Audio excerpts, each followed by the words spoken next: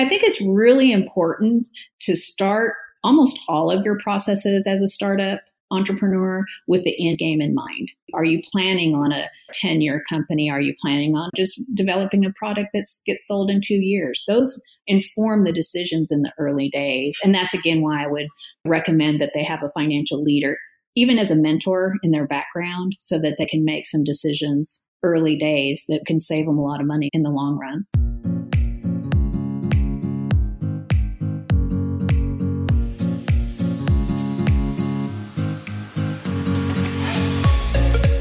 Hi, I'm Danny. And I'm Nicole. Welcome to the Spend Culture Stories podcast, where we explore the connection between company spending and culture. Join us as we dive deep into understanding the people, processes, and tools that make up spend as a whole, or what we call spend culture. Hi there, and welcome to another episode of Spend Culture Stories. This is Danny, and I'm here today with Suzanne Shiflett, the Chief Financial Officer of Gym Launch Secrets, a consulting agency that helps gym owners convert their gym model into a profitability machine. Having worked as a seasoned CFO and remote CFO for over 10 years, Suzanne has a unique blend of skills with an experience that ranges from venture-backed startups to Fortune 500 companies. She does not hesitate to dig into the most difficult strategic challenges within an organization, with an eye towards eliminating efficiencies and barriers to financial stability within an organization. She is passionate about moving nimbly from vision to execution and creating a positive, ethical, and high-energy environment and culture that sustains higher success for an entire organization. Welcome, Suzanne. Hey, thanks. Thanks for having me. I was really happy to already chat with you prior to this main interview. I think your background is super interesting because you mentioned that you've worked as a CFO for hire and remote CFO for many years. And I think that model is definitely something that's becoming more and more popular for a lot of finance leaders. So I'm curious, what is it like being a virtual or remote CFO?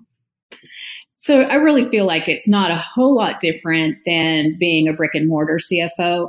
One of the things that is a differentiator is that you have to have really deliberate communications with your teams, a regular cadence to have one-on-ones, make sure that everything that you need from your staff is getting communicated in a very precise way so that when you have the outcomes, they come back to you in the way that you were expecting. So just being clear about expectations. One of the things that we do here is just focus that the work product is outcome based as opposed to when you are able to go meet with someone face to face, you're able to kind of see that they're working hard and all of that. When you're in a virtual environment, you're really having to depend on what is getting produced, either, your monthly financials, your audit, all of those kinds of things are more outcome based as opposed to just walking over and having that quick touch base on even several times throughout the day. You're more apt to just connect a couple of times throughout the day, either over Zoom or chat,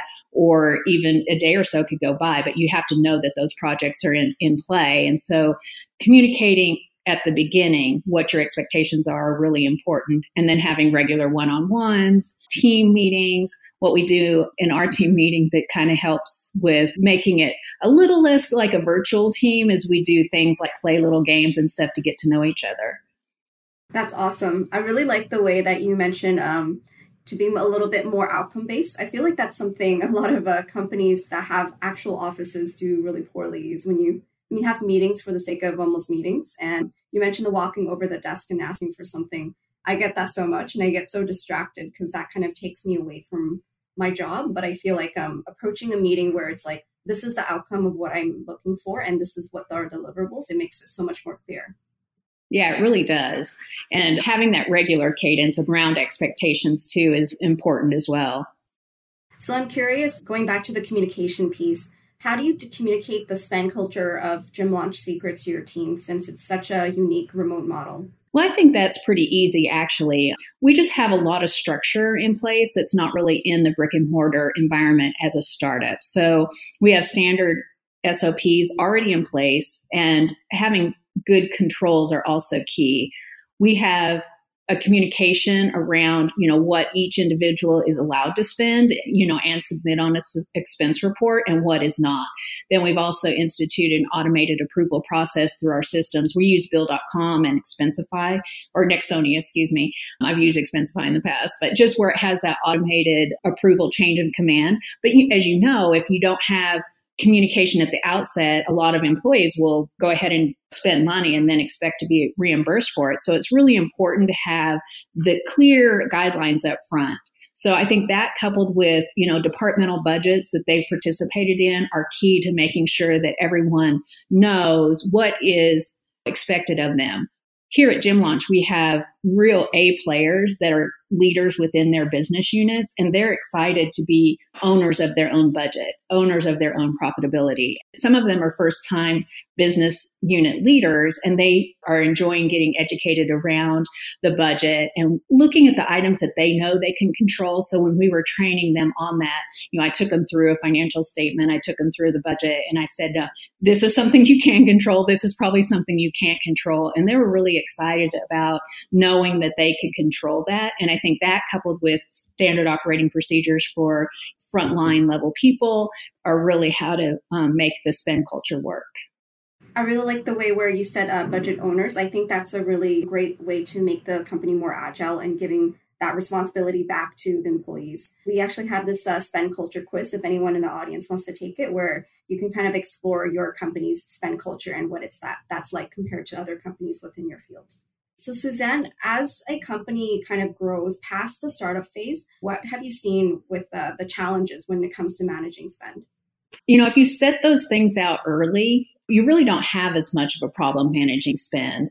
It actually should be the same environment in a small company as it is in a scalable organization. What you do is you just make sure that the people that own that budget are communicating those procedures down and are really being active in approving the spending along the way. So, if they get an expense report that's outside of procedure, that they're really diving in on that and educating the employee or the individual as to why that's not allowed and, what that ramification means for the business.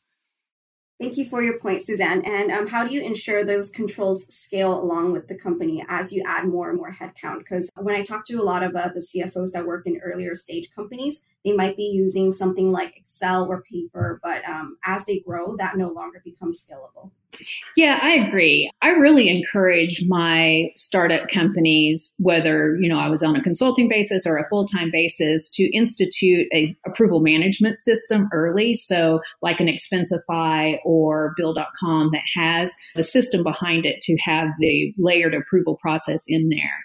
We also encourage putting in all of the backup documents and everything right in that system. So the approver will have access to source documents as they're approving. And then again, as long as you have laid out the clear guidelines on what is appropriate expenditures, having that system behind it, that scales as long as, you keep that communication line going as to what expectations are. When do you think is the right time for a company to implement something like that? When is it too early or too late? I actually don't think it's ever too early. There's a lot of system out there that price based on user and it flexes up and down based on your usage. So if you have 2 expense reports or 10, there's systems out there that flex on that or they flex on user and they're very inexpensive. So you might be investing like $6 a month per either expense report or user. And it saves money in the long run because there is that visibility. So not only does the approval chain have the visibility, but also your upper level management team can have that same visibility all the way up to the CFO. I'm not going to have to go dig through paper and expenses to see things. I actually have it right in there and can monitor and make sure that, travel expenses are within guidelines, those kinds of things. It just helps everyone in that approval process and the finance team have the controls that they need. And it's very minimal. I would say that they pay for themselves. I can imagine that kind of model also works well with the remote process when it comes to remote employees wanting to buy the things that they need quicker. Yeah, exactly. And that, again, having the guidelines in place at the outset is what is really important. So maybe we can talk about the first time audit. So I know that's something that's very difficult and scary for a lot of early stage companies. How could you prepare for an audit properly so that you're not kind of scrambling last minute to make sure that you're getting all the things you need for an auditor? Well, again, I think that having a financial leader early in the game is really important. So I actually encourage startup CEOs or people that are thinking about a startup, even, young entrepreneurs, to get advice from a CFO early. And what you do is you set up the proper accounting systems. Even if there's like an office manager or something that's doing the accounting for you, you have the systems to be already GAAP compliant. You're not having to do a big conversion from cash accounting to GAAP accounting later. A really good office manager that's paying the bills within an accounting system like QuickBooks, even in the earlier stages, has the ability to keep GAAP books with just a little bit of guidance from a financial leader. So that's where like an on-demand executive comes into place, where they can set up and train the person about how to code expenses and things like that. So I've trained an office manager to actually close books, record depreciation, get in our merchant settlement account and record revenue and things like that. But having that early is so key to the audit, because you can train that same person to do a minimum of reconciliations. And then as you scale and actually have an accounting team, they're not having to go back and clean up. So having systems in place early with even an office manager or an untrained accountant is super important. And keeping things in one place is really a key to getting audit ready. One of the things, as I came into Gym Launch, records and stuff wasn't organized quite the way that a typical accountant would. So we did a little bit of a cleanup to get audit ready. They had a lot of it in place, but just getting it ready for the audit, in a what I call a functional format. So kind of following your balance sheet, things like your reconciliations and balance sheet order, just makes the audit go much more smoothly. So one of the things that I do is I actually say, audit ready all the time, where the audit becomes not an event. If you're doing your reconciliations on a monthly basis, you would have all of that in that file format structure. And I also do, as you know, we have to do schedules on revenue, cost of goods sold, and that. We do that on a monthly basis as well. So I call the above the line proofs, above the gross margin line of proofs, are done on a monthly basis. There's also some great tools out there. One that we use is called Flowcast. We've used that in the past. And so those things are repositories that actually tie into your general ledger and can make sure that your reconciliations are tying out. And then if there's a change on the general ledger, they actually alert you, so that when the auditors come, you actually can just give them a view-only access and they can just dig in there and much audit on their own.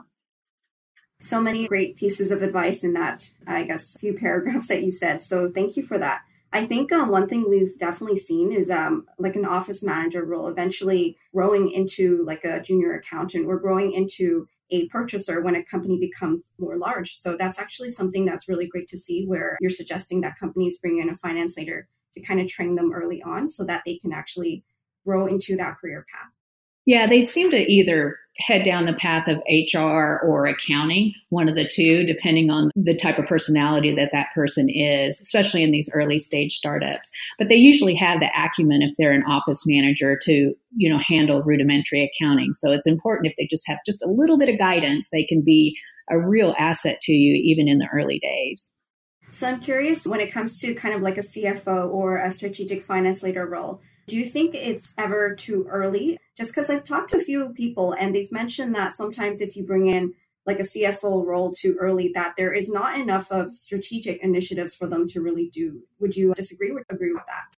I would agree on a full-time basis. I do feel like it's important to have finance at the table while you're discussing early day strategy, so that you're doing things from a compliant legals perspective. So any good early stage CFO has enough legal acumen to guide you from a legal standpoint and probably save you quite a bit in legal fees as well. So while you maybe don't need one full time, I would definitely have some sort of in the background on demand type CFO early stages. I've advised people before they start, like, let me talk through your business, your outcome desires, where you're going to get funding, those kinds of things early on. And then we can even decide things like how you want to structure your business, how to approach financing or getting your first even angel investors, where to go. Things like that can be vital. And again, the CFO on an on-demand basis can almost pay for themselves. I love when you say can pay for themselves, because I think a lot of people always get scared of kind of like the upfront costs. They're not thinking of like the long-term benefits that like a system or a finance leader can really bring to the company until maybe a year or a year after. Oh, I agree. But again, a full-time CFO at the level that someone that could do an on-demand role is going to be pretty pricey. And as you know, a lot of times with the accounting role, a lot of people get inflated titles. So a CFO could be someone that's very junior and doesn't have that expertise to be strategic. They're really like more of a controller or a FP&A person that has now graduated into a CFO role, but really doesn't have that expertise. So it's almost better to get someone with a lot of expertise and allow an office manager to be their counterpart and then just use them on an hourly basis. And you can really save some money doing that. Yeah, that's a really, really good tip that I'm sure a lot of our listeners will really appreciate hearing. So you mentioned getting ready for a raise or another round of funding. So how comparable are the processes when it comes to preparing for a raise? Can you walk through what is usually needed for that? Certainly. Again, I feel like when you have that audit readiness is just a huge building block for a fundraise. So if you're audit ready, you have a lot of things in place. Things like your corporate documents, because when they start the audit readiness file, they're going to want all your articles of incorporation, things like that. Well, so will a VC when you actually go through the diligent process. So auditors usually look at some of your commercial contracts. They look at, your books, obviously. One of the things that the VCs will dive into a lot more than the auditors will be your customers. You'll want to do customer references, reference checks, and they'll probably look at more of your customer data. If you're in SaaS, they'll look at churn and things like that. But they really want to make sure that you have referenceable customers. So get your audit ready, to be audit ready, and then formulate your pitch deck and then include your customer data in there. Line up some good customer references. And then if you're in the visionary stage, make sure that your visionary story actually aligns with the financial data that you have already put in place. Make sure it aligns with your customer messaging that they'll get when they do their referencing. Make sure that the management team really understands that story and can communicate as concisely as you can as a CEO, the vision, the customer journey, that the financial historical numbers really make sense and that any projections really make sense with where you're going. So I think if you have all of that ready, you're ready to access the financial market. What do you think are some of the biggest mistakes that startups face when they want to scale past that startup phase? Because you mentioned that obviously having the right messaging, having the right product is essential, and also having the right team. But there's so many startups that don't make it past kind of like this growth phase. And what do you think are some of the biggest reasons why? Honestly, I think it's usually product market fit is why people don't make it past the growth stage. You can get friends and family to fund you. You can get a few customers to, especially early adopters, to, believe in your vision. But really having a consistent product that's solving a solution in the marketplace that's easy to use, that's where I think the scale factor comes in. I've had a lot of successful clients in the past, 10, 15-year clients that are still in the sub 20 million range. And they've got a good product, but they're never going to scale because their product's not easy to use, or they don't have streamlined processes in the background. So, it's kind of that trifecta of having a really good product market fit, easy to use, good processes in the background, preparing to scale. And that's how you get ready. But a lot of them just stall out right at that, 20 million mark, because it really is hard to take it to the next level. You can get a few really loyal clients that can support you at the 20 million range, but to scale past that, it's a new ball game. Yes, absolutely. Being a startup ourselves, we can definitely feel that from an emotional level. Have you read the book, Crossing the Chasm, Suzanne? Yeah, I read it quite a while ago. I can't remember all the tenets, but yeah, there's a lot of cool things in there that are really helpful. I actually read quite a bit and get a few nuggets from each book and try, how some are going to hit home a little bit more than others, but I think constantly reading and refreshing also helps, especially young entrepreneurs, to read and take some of the lessons learned from some of the people that have scaled. Yes, definitely. I think what I really like about the book is that it talks about what are some of the different stages of product adoption within a growth stage company. And what are the things that you need to think about when it comes to sales and marketing? Because I think a lot of times when product visionaries, they're thinking of the product in itself. It's about how do we build it, but not about how do we sell it and how is this financially viable. So I think that's definitely something that kind of resonates with what you're saying too, the product market fit and understanding that whether it fits within the market and the financial model. Yeah, and whether the customer can use it, because sometimes you have a great product, but it's still kind of the UI or whatever hasn't been ironed out. So it makes it kind of difficult. And that's where you'll get early adopters will, consistently use it even with those pain points. But to really scale, it has to be easy. It has to be just, almost idiot proof as it goes forward. Yes, definitely. And taking that feedback from the customers, what they're saying about making it better for everyone. Most definitely. So I'm curious also, burn rate is something that's kind of like almost like the elephant in the room for a lot of startups where they understand it's important, but for the sake of growing, sometimes they would have to spend a lot of money in order to kind of make a better product or build a better team. So how can you balance that financial control with the burn rate along with agility of growth? That is really a great question, to be honest with you. I feel like that also can really impact some of the smaller startups. They just are growing, past what is reasonable for their product or their market, their TAM, if you will. They're looking at things and maybe they have quite a bit of funding in the background and access to deep pockets, but they're really not being prudent as they grow their organization with that cash spend in mind. And when you see that, it's kind of unfortunate. I've seen people go through, millions and millions of dollars of investor money with really nothing to show for it. And it's sad to me, and it's hard to support that as a CFO. So I usually try to back out of those organizations as soon as possible, just because I feel like as a CFO, when those kinds of things are going on, those investors are really looking to you as a financial leader to be kind of the gatekeeper, almost sitting in between the company and the investors themselves as a watchdog over the investments. And so when that kind of spending is occurring, it's really hard as a CFO if you can't really get behind what's going on. So if you're making prudent decisions like adding sales leadership or, making a change like that makes sense, and it makes sense, you can look at your cash flow and justify it, your cash flow spend.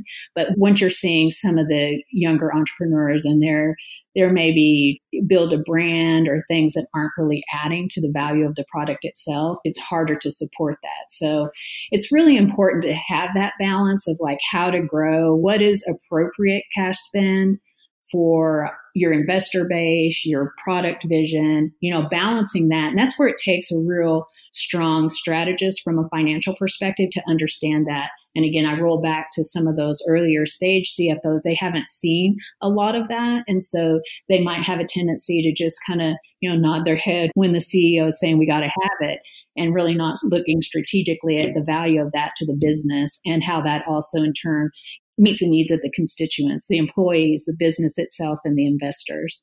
I love what you said about nodding their heads and say, yeah, like that sounds like it makes sense. Sometimes when I go visit the San Francisco area, I hear a lot of funny stories where it comes to company spending. I wonder if you've heard some of these before. Yeah, we've all heard of the, Blue Apron and some of those that have spent billions of investor dollars, and look where we are now. They're virtually worthless in some cases, Yeah, absolutely. And sometimes like they spend on crazy things like crazy parties or stand-up desks that kind of also double as treadmills. I'm not sure if you've seen that one. It's pretty funny. Yeah, sometimes there's a good reason for some of that and sometimes there's not. And so what I really try to do is analyze, as the CEOs come in and they have a suggestion around another big spend, does that really add to the top line? Does that help us from, reduce costs in the bottom line? I don't want to squelch growth, but we also want to use the dollars wisely towards things that will add to the business. So I'd much rather see, an extra salesperson or an extra engineer, both of those either adding to the product or adding to the sales pipeline than a stand-up desk or a party or things like that. And maybe I'm a Scrooge, but at the end of the day, you have to watch every dollar, because I think every dollar came in from outside, right? Typically. in those earlier stages.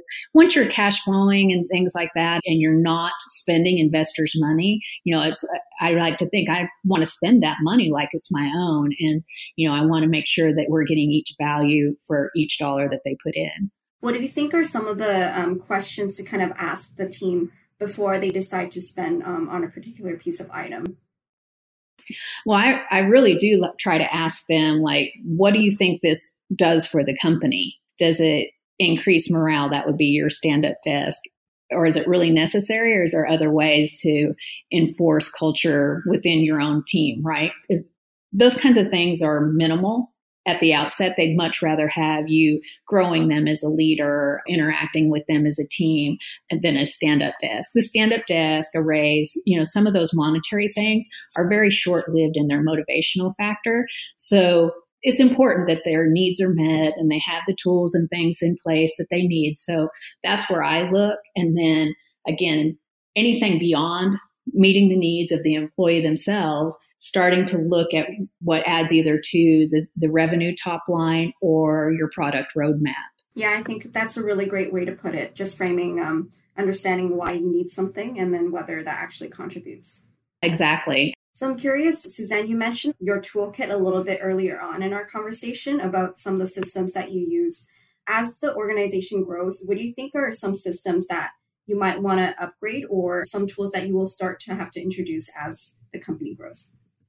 What I really try to do, again, is in those earlier days when you're meeting with the entrepreneur or, early stage startup, what is your ultimate plan? Do you want to grow this to be a huge organization? Are you really trying to more grow it to a product that someone else is going to buy?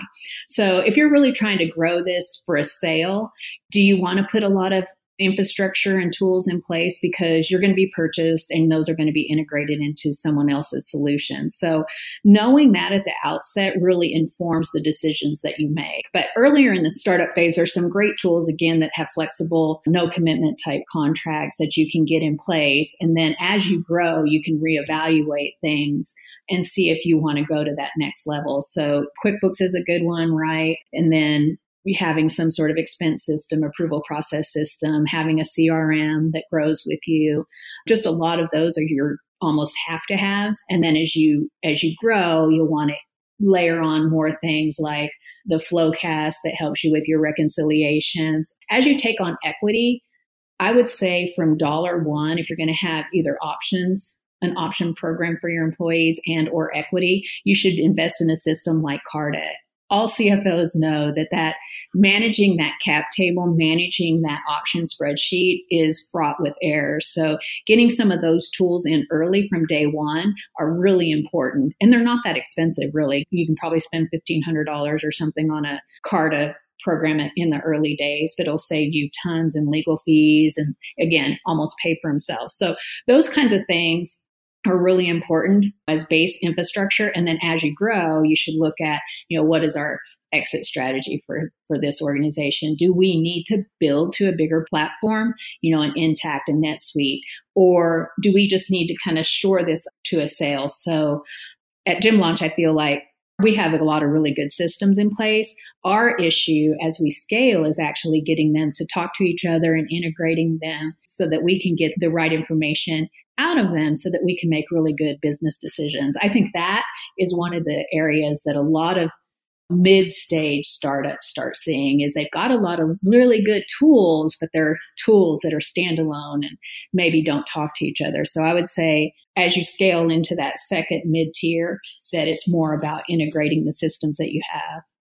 Absolutely. I've talked to a lot of leaders where they've found out throughout their journey that, we need the system or, we need the system, but they're not thinking about in the long term, what is the eventual goal of the company and how does these systems connect together? So we've definitely seen a lot of that. I think what you said about starting it early and having like the must-haves in place is really, really important.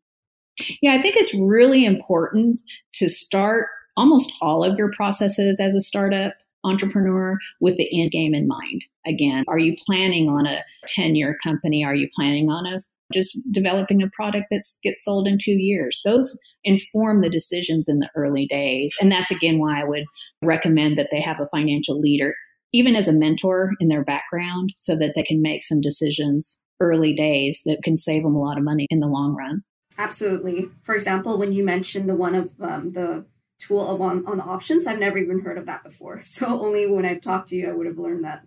Well, there's a lot out there. There's Carta, there's Optionease, a lot of things. And again, those spreadsheets, when you have to go through an audit, almost every time have some, because they're interlinked spreadsheets and things that you have to use to do a lot of the disclosures around those. It's really hard to get those 100% accurate. But if you use a system and a platform, you're really just entering the source documents, and then it takes care of all of that regulatory reporting in the background. And as you can with the Flowcast, that reconciliation tool, you can actually give your auditor or your legal counsel view-only access, and they can go in there and get whatever they need when they're trying to fulfill a request or do the audit. That's really awesome. That level of security is really great for a lot of companies out there. Well, Suzanne, I think we are nearing the end of their interview, so I really want to end it off with a pretty fun question that we do ask all guests. What is something surprising about you that other people may not know? That's always a tough one for me. I'm not that interesting, but oh, you are. I would say one of the things that people don't realize, when you're in the CFO seat, a lot of times people are really looking at you like you're just this diehard career woman from the outset. And one of the things that would probably surprise a lot of people is that I actually took several years off in the early days with my children. And then also I took them to work. When they were little bitty, I took them to work. And then from like 3 to 5, I took off with them. And then I kind of moved into a part-time role and then into a CFO role. So I feel like it's important for people to understand that you don't necessarily have to set aside your values as a mother or some of your personal value systems to be a true career person. So I think that would surprise people that I would say that. Did you take your kids to travel or just to work with you? Just to the office. In one of the companies that I had, they had their own little office/playroom, and they would play school or play business. That is so cute. It was so fun. And they have really good memories from that. All 3 girls went together and played together and, kind of took care of themselves and rely on each other. And I think it actually also has made them closer as adults. That's really amazing that you were also able to work in a place where you were able to take your kids and let them grow up together like that. I feel like as a fellow female myself, I'm a little bit scared for later on in the career when I do decide to be a mother, whether, the company will support me in my endeavors, where if I come back as a mother, whether I will still be able to have those growth opportunities. Well, I think what's important is there is enough companies out there that will support you as a mother and as a valued professional that you just put your family first. And if the company is the right company for you, they will foster that professional growth and as you still value your family. So it's really important to have that balance and a company that values you. Absolutely. And I think the remote working model is becoming more and more popular. So maybe I'll join you as a remote worker in the future. That'd be great. I think it's been really rewarding. There are times where you miss that one-on-one interaction, but we've really used the online tools like Zoom and what have you. We have a kind of like a little chat thing where it's instant messenger. It's called Click. So we use those tools to be in connection with each other. But I also view it as my personal goal is to help women and other people, professionals in the workplace, have that value of family while still being able to meet their pinnacle in their own personal career growth. I really love that. I think you're such an inspiration to a lot of mothers out there and a lot of girls that are going through their careers. Well, thank you. Yeah, thank you so much for this awesome conversation. I definitely had a lot of fun and I learned a lot from you. I hope you had fun too. I did. It was wonderful. Thanks. Thanks for tuning in on another episode of Spend Culture Stories. If you like this series, please support us by leaving us a positive review on iTunes or Stitcher. And be sure to subscribe so you can get notified of the newest episodes. We try to post every episode every Wednesday. This podcast is sponsored by Procurify, a software solution that is reinventing the way organizations spend. Procurify allows an accessible and convenient way to request for purchases, get approval from your manager, while allowing your finance team to get the visibility and control you need on every purchase. Learn more about Procurify at www.procurify.com.